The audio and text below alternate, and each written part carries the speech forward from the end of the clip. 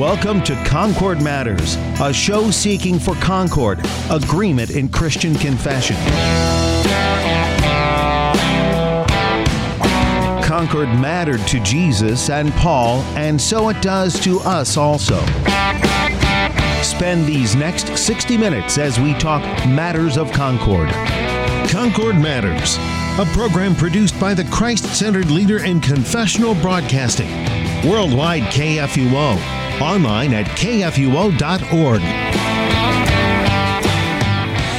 And welcome to Concord Matters, the show where we seek to be of one mind, that is, the mind of Christ. And to do that, a couple of Christ-confessing Concordians confer with the Book of Concord to conform what we believe, teach, and confess according to Scripture and our Lutheran Confession of the Faith.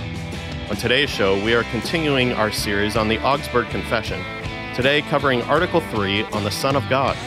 I'm your host, Pastor Sean Smith, pastor of the Evangelical Lutheran Dual Parish of Emmanuel West Point and St. Paul's Wine Hill in Southern Illinois. And my companion confessor in conversation about this article today is Pastor David Wiest. He is pastor of Concordia Lutheran Church in Evansville, Indiana. Pastor Wiest, welcome back to Concord Matters. Thanks for having me. It's good to be here. Absolutely. Great to have you back on. Of course, we've had you on when we had our panel discussions before, but like our guest last week, I think you were actually on with him, Pastor Dustin Beck, one time. But, now as we kind of have this more solo format of me and a guest and so forth, great to have you on and lead us through this article today on the Son of God. And I kind of set this up for us. We're not that far into the Augsburg Confession. Of course, we had our historical introduction to it. And then we've covered Article 1 of God, who God is. And then the progression there, a natural progression of, well, we're not God, right? And we have this problem that separates us from God, which is mankind's inborn terminal illness, if you will, that we're all infected with, of original sin. And we covered that last week then. And then you might think that the next logical move would be to, what's the answer for sin then?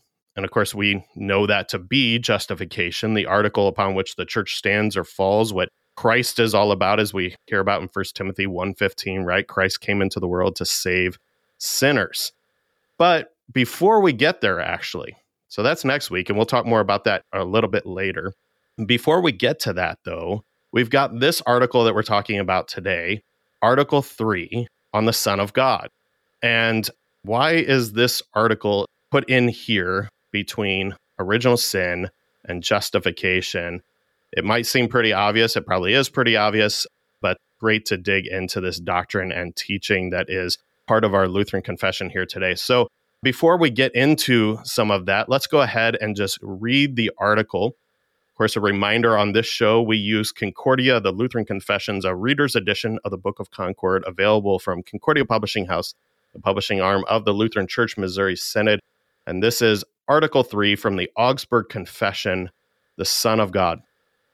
Our churches teach that the Word, that is the Son of God, citing John chapter 1, verse 14, assumed the human nature in the womb of the Blessed Virgin Mary. So there are two natures, the divine and the human, inseparably joined in one person. There is one Christ, true God and true man, who was born of the Virgin Mary, truly suffered, was crucified, died, and was buried.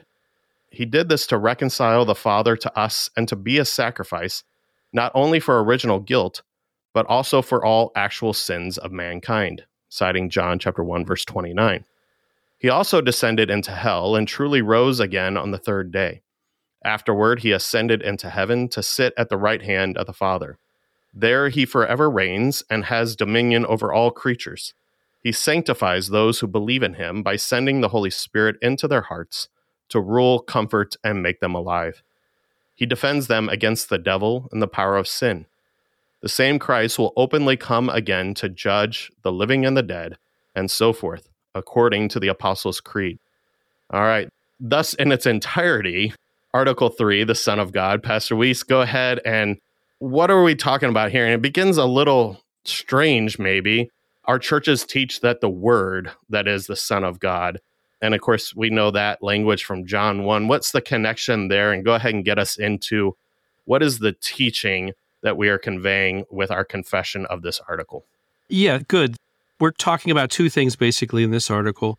as we talk about the Son of God, that is, who he is and what he does. And a great place to start, obviously, if we're going to talk about who Jesus is John chapter 1, and especially the reference there is verse 14, where we hear about the Word becoming flesh and the glory as of the only Son from the Father. We hear John, referring to John the Baptist, bore witness to him. So very clearly we're talking about Jesus, but we're getting at who is this Jesus? And so the Word is the perfect place to start, because when we hear the Word, our mind automatically goes back, I think, to Genesis chapter 1. And we think, hey, he's talking about somebody eternal here. He's talking about God. But then right away, while the divine nature is introduced with that word, very quickly we see how the divine nature takes on man's nature in the womb of Mary. So right away, it's just such a beautiful article, because it's so succinct. You got to love that about the Augsburg Confession. It's so succinct and just doesn't waste a word. And just in a few sentences, maybe even just in one sentence, I guess, we have the two natures of Christ, true God and true man, beautifully described. So that's what's going on here. So why the two natures? Why is that important to emphasize when we're talking about the Son of God? Yeah, I think there is an order to things, and it's important to put the first things first. And that's something that actually you mentioned when you were describing the first two articles. There's a clear order to it. There's a logical progression, and we can't, in my opinion, make too big a deal of that. That's such a wonderful blessing for us.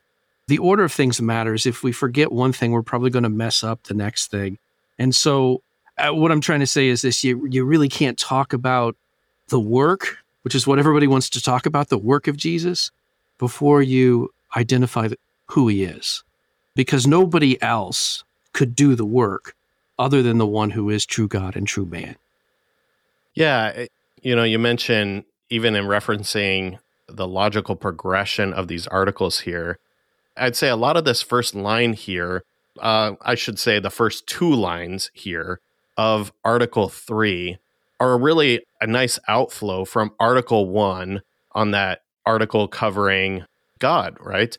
And that we heard used in there the language about the three persons, the Father, the Son, and the Holy Spirit. And they emphasized in there, our churches use the term person as the fathers. They're referencing the church fathers have used it. And we talked about that as we covered Article 1.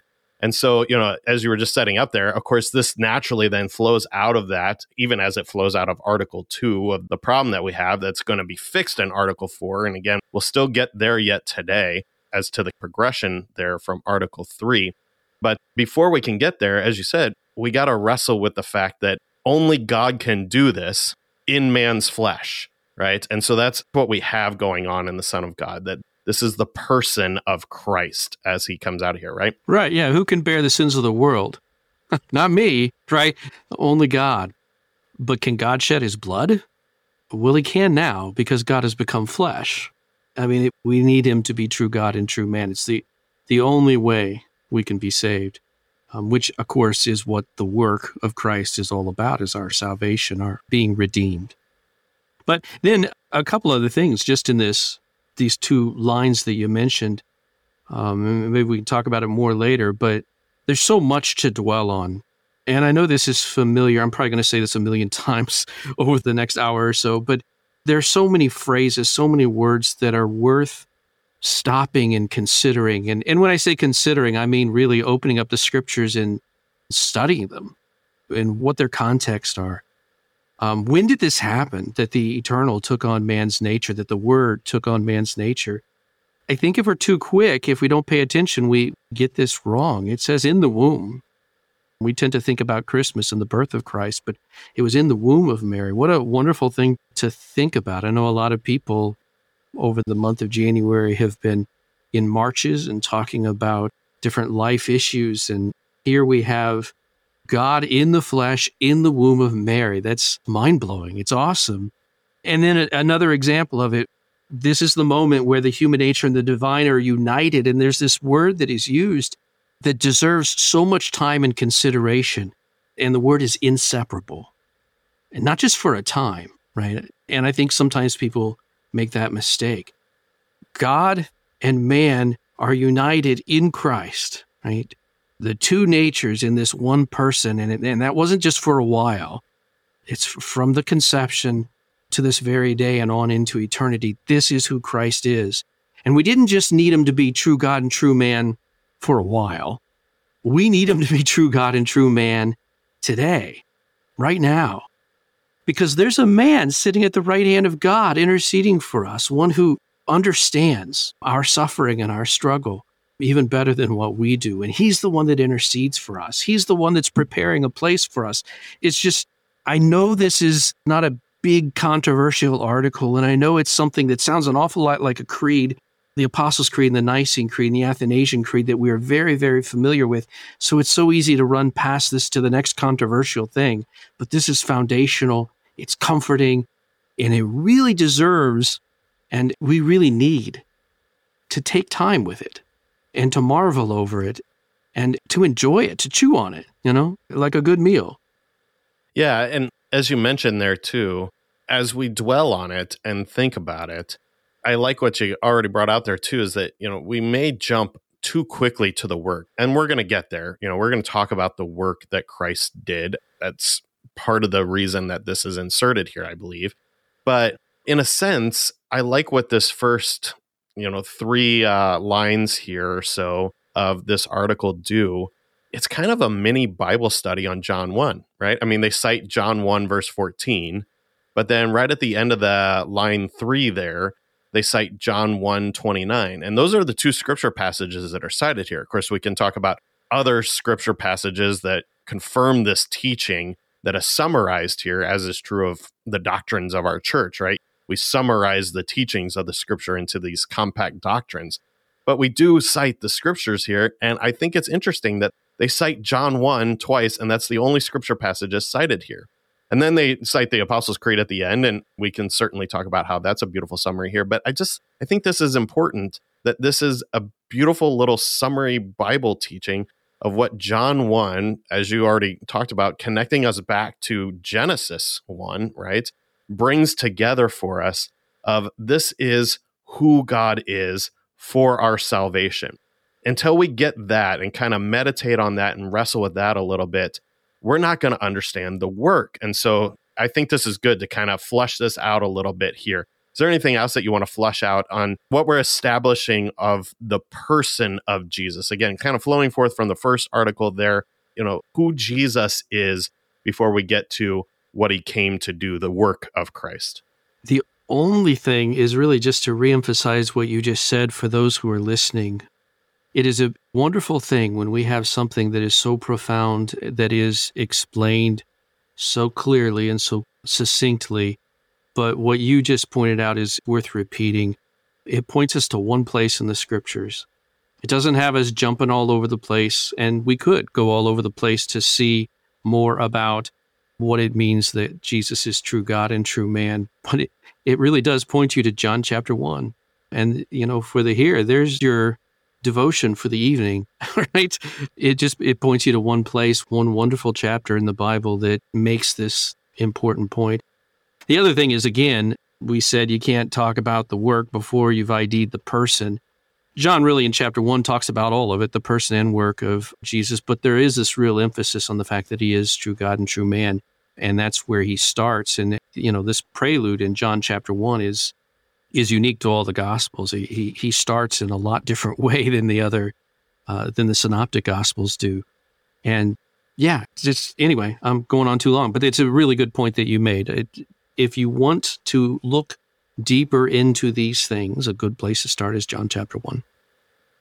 And then as that flows forth then, as you just highlighted there for us, that this is going to flow into the work. And as we've already talked about, the creedal language is just obvious here. Of course, in Article 1, they specifically cite Nicaea, and of course, the Nicene Creed that comes out of that for our confession of God.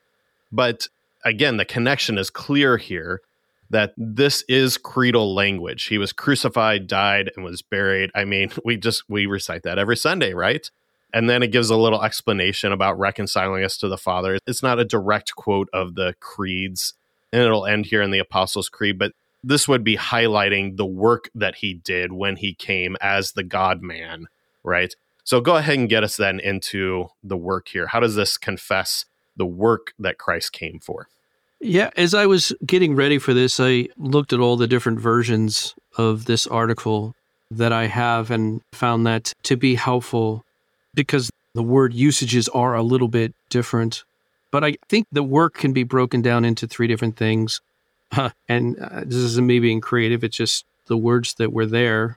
Three words: reconcile, rule, and return. They all start with R. And the reconciliation especially covers those verbs, those creedal verbs: born, suffered, crucified, dead, and buried.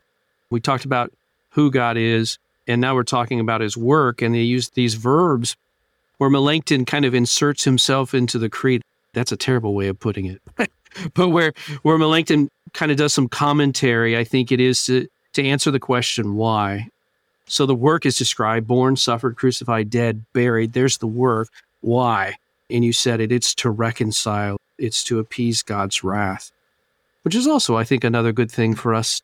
The good thing about a short article is I can spend more time thinking about it and less time just reading it and trying to understand it. And that word reconcile, that idea of appeasing God's wrath, isn't something that maybe we think a lot about. We try to avoid thinking about God's wrath. So it's just a side note there.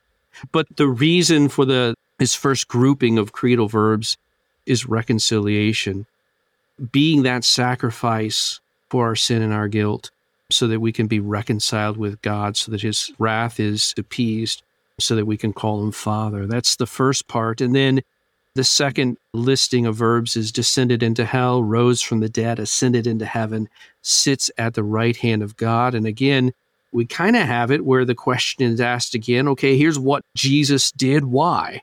And the answer is to rule eternally, right? This exaltation that took place was all about putting Jesus over all things so that he rules eternally. And again, that's another word that I think deserves some consideration, because I think especially as American Christians, the idea of rule is kind of just, there's some words we just don't like. And we don't like the idea of anybody ruling over us. But if you look at how it's described, the ruling that takes place, it's the words that are used are like sanctify, purify, strengthen, comfort, right? And how does he do this? It says through the Holy Spirit. He bestows life. He gives grace. He blesses, he protects, he defends. All of those words are the words that are used to describe this ruling that Jesus is doing. So those are the first two, to reconcile and then to rule. And then finally, that third R was to return, to judge the living and the dead. And obviously that's something that is good for us to sit and think about a little bit. The fact that Christ is coming back, and he's coming back to judge the living and the dead. We don't want to neglect that, even if it's been 2,000 years. It's going to happen, and we need to keep that in the forefront of our minds. So that is the very short version of the work of Christ. Since you bring it up here, a couple points on this. First, we love alliteration on this show. So reconcile, rule, return, very welcome. Love that. But also, you mentioned there, and then this is the second point I would make, that with each one of these, we see things that, I don't know if I want to say offensive, but maybe I might say that.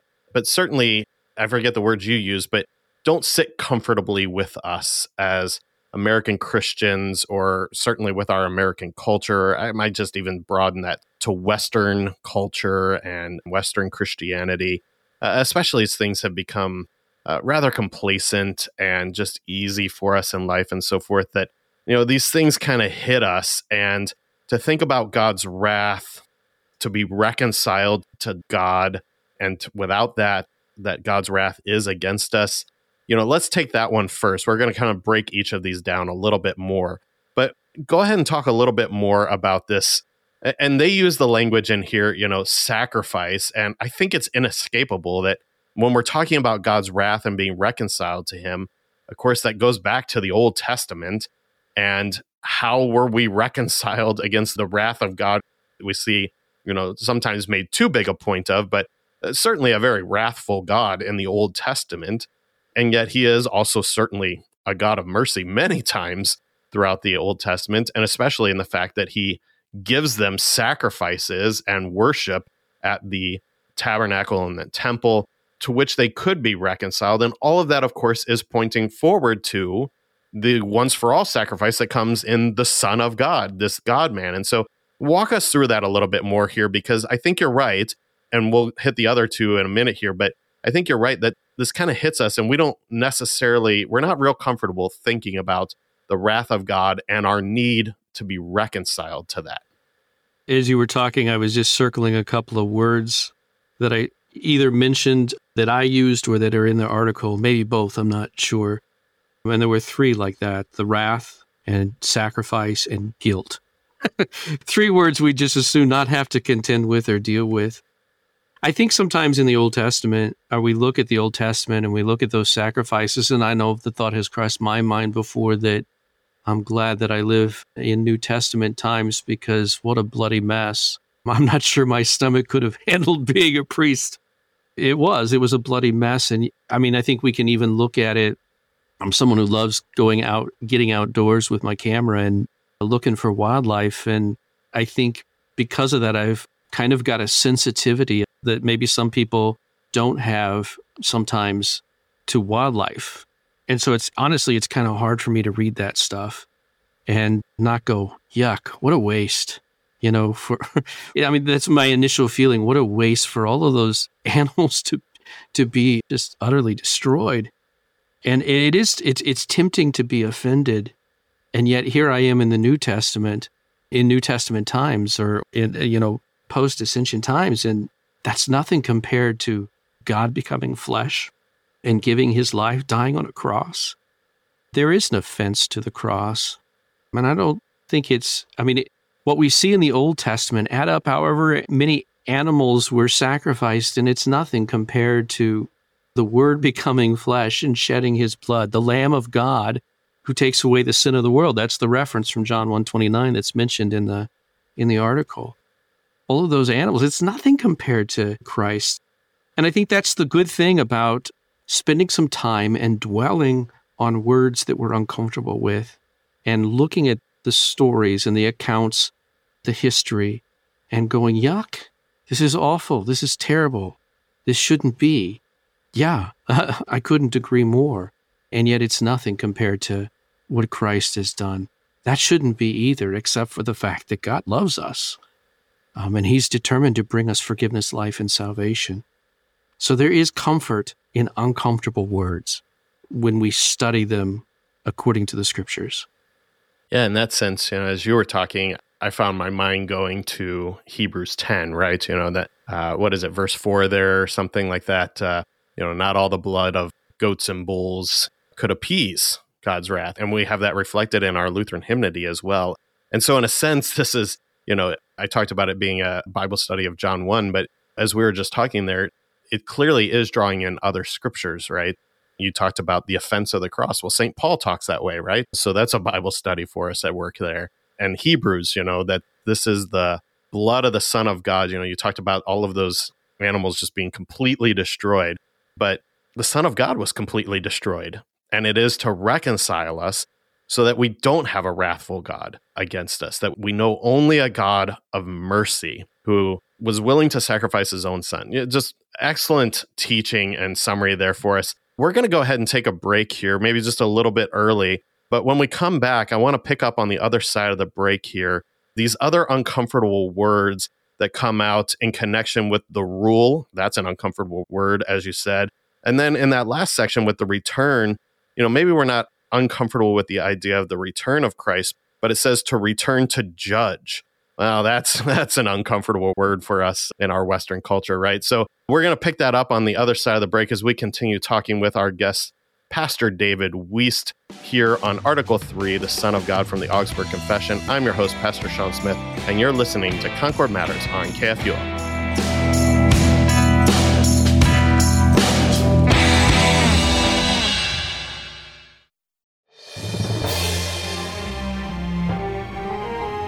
Greetings, saints of our Lord. This is Brady Finnern from Thy Strong Word. Join us to be renewed and refreshed by God's Word and to be pointed to our resurrected Lord Jesus every weekday from 11 to noon, live or on demand, because God has gifts to give for you.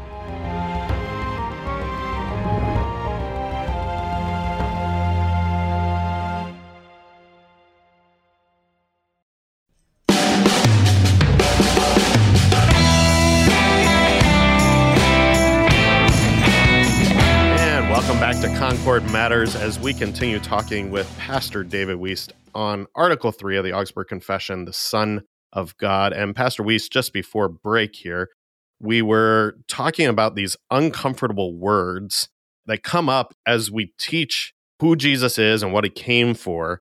We face some rather uncomfortable ideas and uncomfortable words.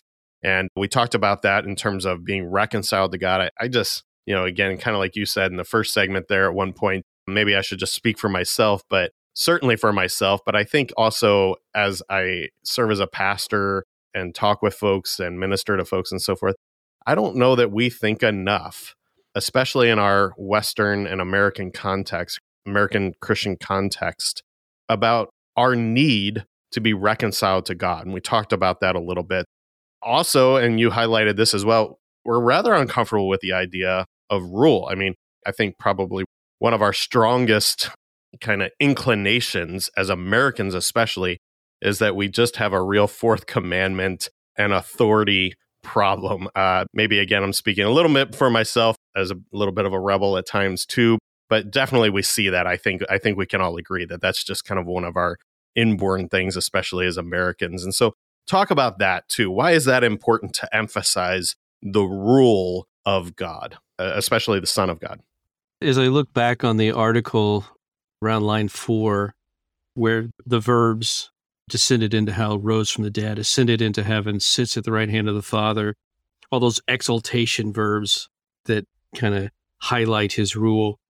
It really, that whole paragraph, it reminds me of occasionally of premarital counseling where you get to the wedding vows and, just straight out of the hymnal, here are the wedding vows. And sometimes I think that's probably a good place to start. I don't usually, but it's a good place to start with premarital counseling is with those wedding vows. And you can get a pretty strong sense of what people need to work on and what they need to better understand about marriage, because it's not terribly common, but it's not uncommon that somebody will have a particular issue with a particular word in the vows. They like the vows if we could just get rid of that one word.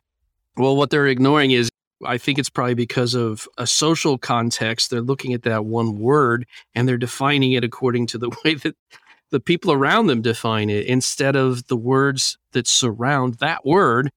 And that's the way to understand the word. Look at the context. And in that paragraph, the word rule is defined by its context. And it has so many wonderful things. I mean, first of all, understand it follows the born, suffered, crucified, dead, and buried. I mean, who is it that's ruling? It's the one who already ruled, but he became flesh to die, to bear our sins. This is the one we want ruling, the one who came to reconcile, right? So you can't leave that context aside and just look at the one word and then define that word the same way our culture does or our sinful hearts do. And then on the other side of it, you have all these wonderful words about bestowing life and protecting and defending and comforting and strengthening. I mean, in the context of all of those words that come before and all the words that come after, the word rule sounds pretty good. This is the guy, right? This is the guy I want to sit at the right hand of the Father and to rule. Because look at what he does. It's wonderful. Again, it's just a matter of paying attention to the words and dwelling on them and always looking at them in their context. This is a beautiful context. This is somebody that I want to be in charge more than myself, for certain. Yeah, and as we look there too, I see the words rule and dominion and reigns over all creatures. And once again, as you referenced earlier with the John 1 citation, this takes us back to the creation, right? Why does he get to rule and reign and have dominion? Well, because he's the creator, right? We're the creatures. And so, it's just one of those things that, we just kind of, again, we bucket that, but it's true. it's a matter of fact anyway. And then I like how you emphasize there for us, but this is a really good rule. I mean, it's not like one of the reasons that we tend to be, buck against authority here in this life is because everything's under the curse of sin and there's a lot of bad rulers and, we're corrupted by sin. And so, they don't do what we want. And so then we hold that against them. And all those sorts of things play into that we have a bad understanding of rule and reign. And I think that plays into the marriage vows as well. That's a good connection there too of how we think about this. But what we have is a perfect ruler who rules in mercy and gives us true life out of that. One of the things too, this is a little aside from the uncomfortable words. I want to come back to that, especially in talking about the return to judge part there. But before we do, one of the things that jumps out at me here too, you've mentioned the crucified, died, descended into hell, and then rose. And that's the language we use, of course, in our creeds. But it actually jumps out at me here that it says truly rose. Do you make anything of that? Before we get to that, can I back? It's something you said really struck me. If we can go back to that, you pointed to the rule and all the words that are used that point to the fact that Jesus is the creator. See, this is why starting with the person before we get to the work is so important. You pointed to the eternal word, right? The second person of the Trinity. But at the same time, I'm just started a Bible study on Genesis in my men's Bible study. And the word that you read was dominion. And that was something that was given to Adam. And so we can think about Jesus as, Jesus is the creator, but he's also the Adam that Adam couldn't be. Right? So there's kind of a human nature thing here too, because that responsibility was given to Adam and, he failed. Jesus did what Adam couldn't do. He does what we can't do for us. So there's kind of both natures represented in that one word dominion. So anyway. Yeah, that's a good point to make too, because that's the reason we buck against authority, right? And we have such authority issues is because what was corrupted in the sin and fall was the lordship that we were supposed to have under the lordship of God, right? That's what dominion's all about, is lordship, right? We were supposed to be subject to God. And then in the sin, we wanted to be God ourselves. And that's why we have all the authority issues that we have. We want the ultimate dominion instead of being in submission to him who has dominion over all, right? Right. Yeah, and now we have the leader that we need. We have the ruler that we need. Yeah. So back to can you repeat your other question? Yeah, well, and that was an excellent point. So thanks for taking us back to that, certainly. But one of the things that jumps out at me then, too, as we're talking about, as my wife loves to say a million times a day, words mean things, right? All these words that jump out at us. One of them that jumps out at me, and maybe, again, not an uncomfortable word, although for some in our culture, those who don't believe, but one of the words that jumps out at me that I think is significant is that they insert something in there that we don't see in our creedal language. We just say that he rose again, right? But this inserts truly rose. Do you make anything of that? Well, I'm glad it's there. I don't know if I have that much to say about it, but no, I'm glad it's there. It needs to be emphasized. And I think it goes really well with something we talked earlier, the human nature and the divine that are inseparable. This Jesus who died is the same Jesus who rose. He may not exactly look the same. He may be doing things he didn't do before, like ascending and sitting at the right hand of the Father and all that. But this is the same Jesus who's true God and true man. And the resurrection really demonstrates that. I was going to mention that later on, perhaps. But again, John 20 with Thomas, where he says, "My Lord and my God." It's an interesting thing that he makes that confession when he's touching flesh, right? But that's what he's doing. He's putting his hands in the side of Jesus, and he says, as he touches the flesh, he says, "My Lord, my God." Well, that's a weird thing to say if you're touching. I'm not going to poke somebody and say, "Hey, I think they're God." But the thing is, this was somebody who was dead and now he's alive. So the resurrection emphasizes both the humanity of Christ and the divinity of our Savior too. So if that's what it's talking about, the two natures and the work of Christ, it's the same thing as you're talking about the works of Christ. This thing that he did, was it successful? Did he redeem us? Have we been reconciled? The resurrection really confirms everything. It confirms who he is. It confirms that what he did was successful for us. He has saved us. And so that word truly, I think, probably emphasizes the correctness of everything that came before it in this article. Yeah, I mean, what jumps out at me about it here is the point that you were just making there, which reflects what St. Paul says, right? If Christ be not raised, then our faith is in vain, right? And one of the other things that jumps out at me here too is that most of the articles will end with, and we condemn the teachings of such and such. We've seen that with the first couple of articles, right? And that doesn't necessarily do that here. But this certainly kind of throws, certainly that has been there ever since Christ did rise from the dead. He did truly rise from the dead. There were those who denied that, right? And so not any specific heresy referenced here or anything as we see in some of the other articles, but it certainly does make the point that this is central to the faith that we are confessing, which is what these first 3 articles are doing, is connecting us to that historic Christian faith and grounding it and saying, we're not any of the heretics that would fall under condemnation if we were confessing those things. We are holding to this. And so I didn't want to make a big deal of it or anything like that, but I did think it was, especially as it's related to the work of Christ, as you said there, that to emphasize that he did truly rise. And I think that's a helpful word to insert there. I'm not going to go rewrite the creeds and make us put it in those or anything. I'm not going to play that game. But I don't think we have. I don't think we have to. Thankfully, everybody will be greatly relieved that you and I are not going to rewrite the creeds. What I was thinking of was the Nicene Creed when it says "according to the Scriptures," and I'm not sure that doesn't kind of have the same effect as "truly," and that does come after the resurrection. This was according to the Scriptures. I'm just confirming that this is true. This is true. Absolutely. Let's get to that last section there in terms of his work. A lot of things to cover here yet today, but as we continue to talk about this work here in that third R word that is drawn out here, talking about the return of Christ.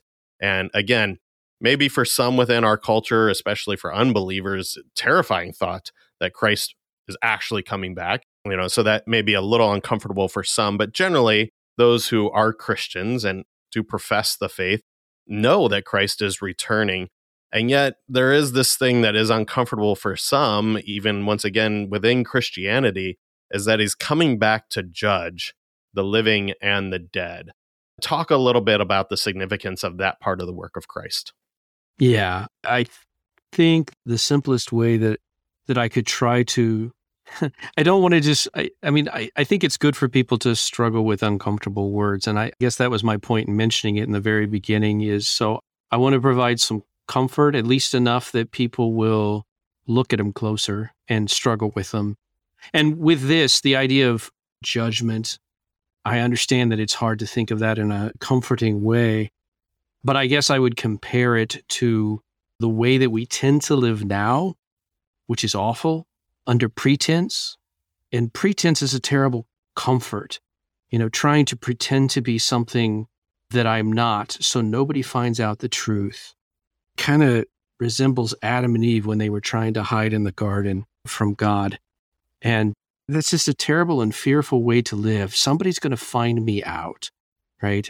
I'd rather be, pardon the language, but I'd rather be naked and not ashamed, right? Out there in the open, here's who I am. And, I'm not afraid of that. And of course, our culture pretends to be that way, but it's not. And it's funny where they choose to hang out and even glorify things that shouldn't be glorified in order to try to feel like they have some worth and some value, to try to feel like they're okay. But it's all just pretense. And as I said, it's a terrible comfort. Instead, what we have is mercy. And that mercy is genuine. And it's not based on the fact that I fooled God or I fooled everybody else. It's based on what Christ has done. He has borne my sin, and my sins are forgiven.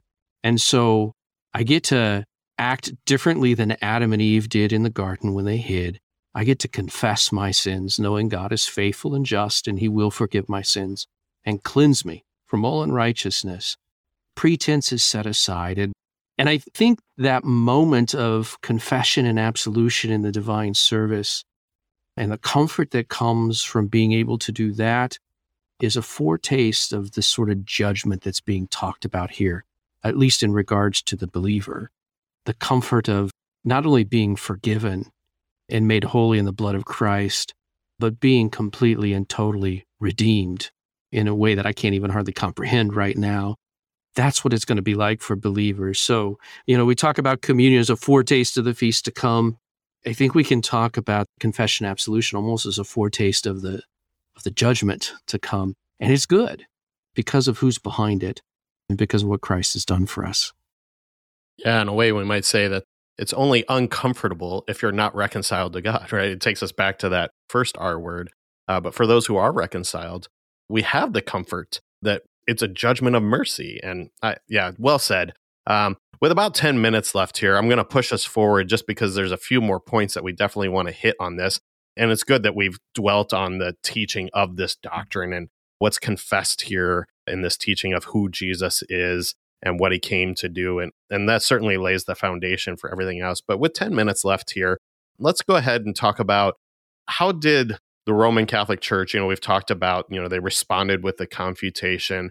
What was the response in the back and forth, then also taking us into the apology with regards to this article? How was this received? Right. In the apology, it says very simply, and I'm not going to read the whole thing, even though it's one of the shorter articles, the apology, which can get quite long.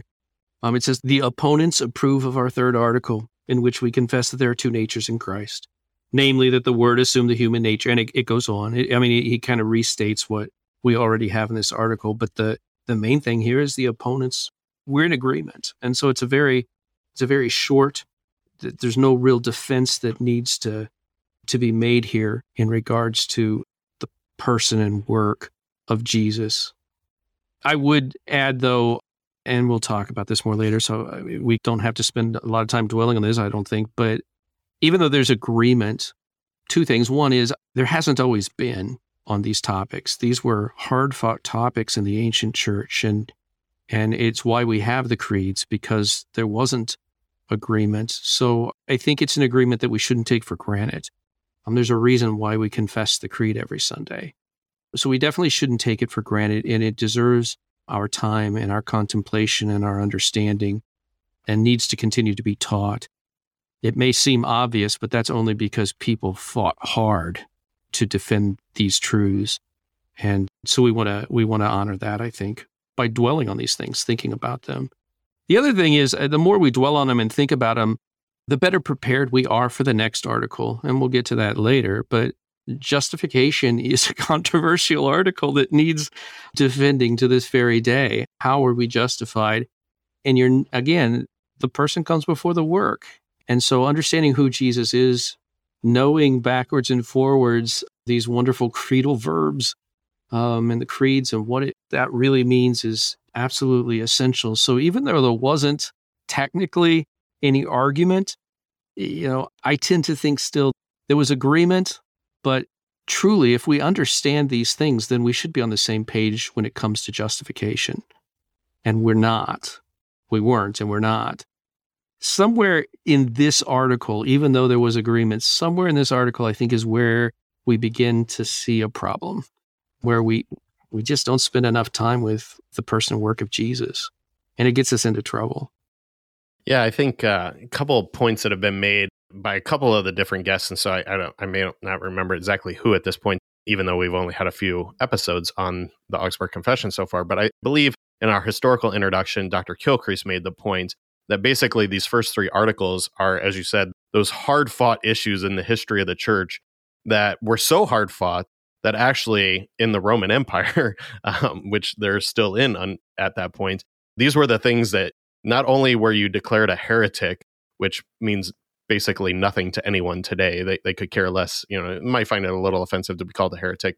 But at that time, you could be put to death, right? And so it's important that we start with these first three and say that we're not confessing the heresy of these things, and you have no legal right to put us to death because we agree with the church. And it's good that they found that agreement, and that kind of gives us the success of that, right?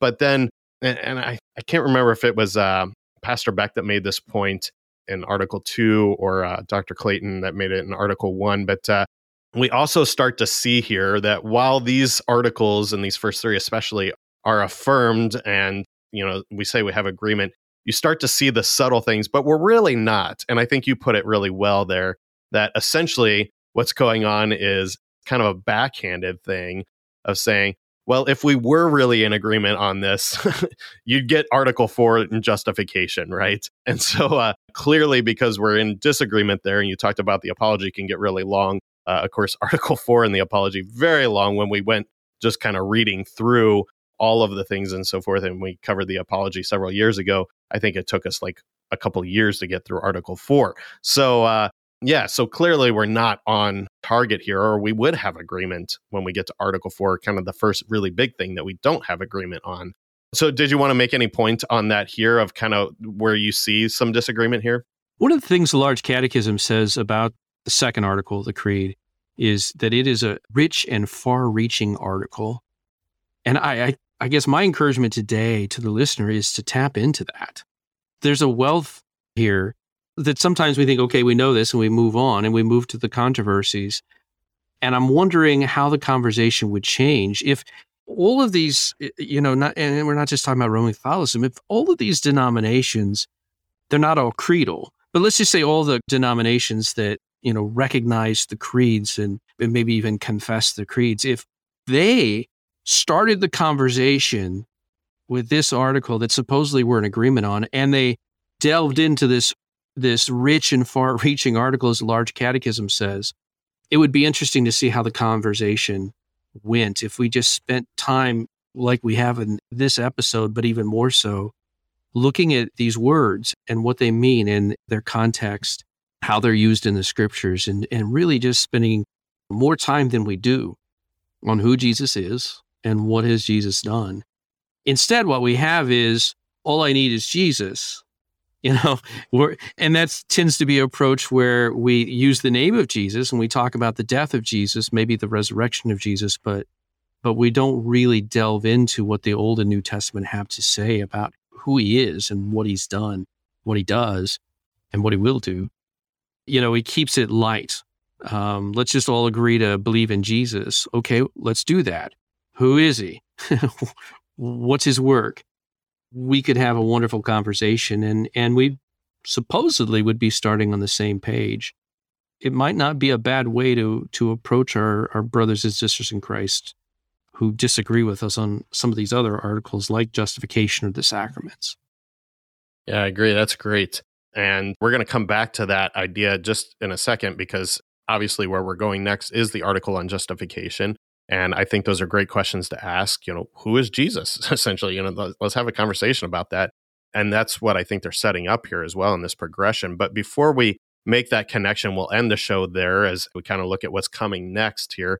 But one other point here with just a couple minutes again that I want you to talk about is one of the things that I want to emphasize as we go through the Augsburg Confession here is how we see this play out in our Christian life. How do we confess this regularly in our Christian life? Maybe some ways that we obviously confess it, but maybe don't think about, or ways that we should consider confessing that. Did you want to make any points there? Yeah, I would say a little bit of advice. One, don't just look for something new when you study the scriptures that you've never seen before. You're going to frustrate yourself eventually. You're going to feel like you know it all when you don't. Don't necessarily just look for the new thing. Well, I haven't studied that book of the Bible. I'll do that. I mean, that's fine, but our approach, especially liturgically, is different. We go over the same things over and over and over again. And don't just look for the things that, kind of touch your heart, that make you feel good in the moment or something like that. In the same way, there are folks that jump right to the controversies. They want to jump right into the middle of it because maybe it's dividing them and somebody that they love, and they want to jump right into that theological controversy. But I think we need to recognize good questions, correct answers, that it all relies on starting in the right place. And with that in mind, the more we meditate on this article about who Jesus is and his work, the truer our direction will be, the better our questions will be, and the more edifying our study would be. These first three articles that you have covered are the foundation, and there's no moving away from it without finding ourselves trying to build without a foundation. We don't want to do that.